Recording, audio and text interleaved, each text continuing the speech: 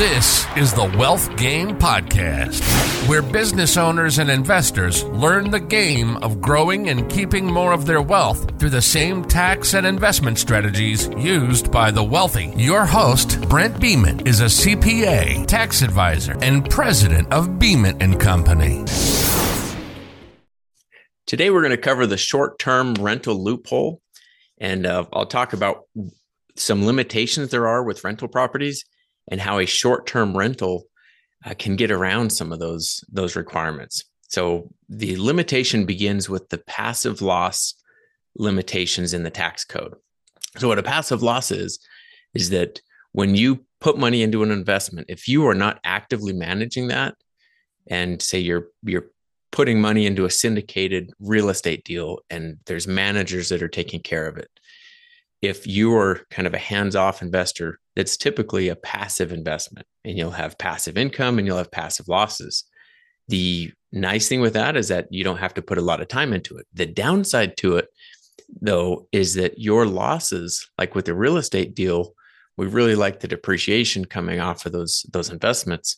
But if you put $100,000 into an investment and they kick out, say, a $70,000 loss in the first year because of depreciation, and it comes back to you on a K1, that is typically a passive loss. And that passive loss cannot be used to offset your ordinary or your active income, like your W-2 wages, because it's a passive loss. So what you can do with a short-term rental, and why it's called a loophole, is that you can still get into real estate. And if you, say, buy a vacation home and you rent it and you use it less than 10% for personal use, that short-term rental could qualify for the short-term rental loophole.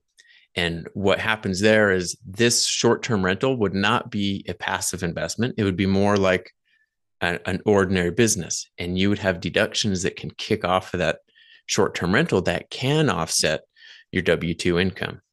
So what we recommend for that, and to qualify for that, is to, of course, buy the property in your name or in your investment company name, or say your sub LLC name that's owned by your investment company.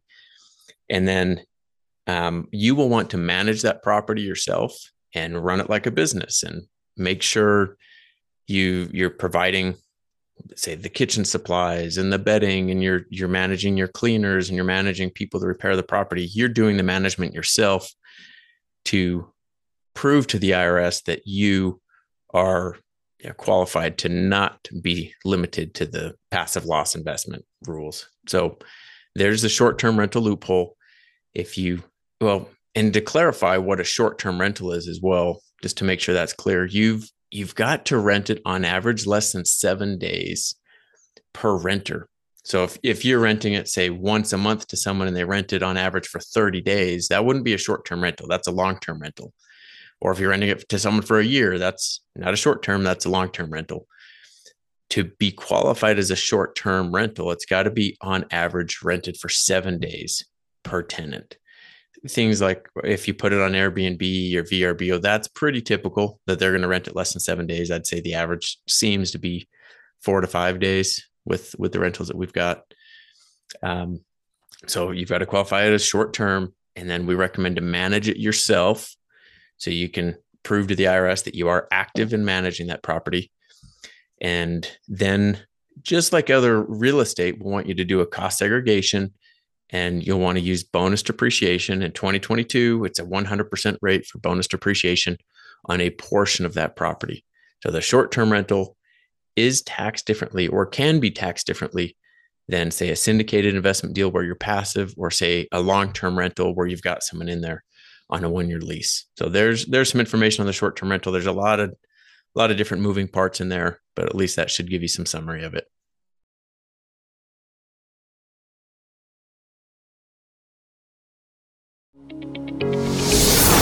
Thank you for listening to today's episode. Be sure to subscribe, and please provide a review of what you thought of this episode. For specific topic requests or questions to be covered, please email questions@wealthgamepodcast.com.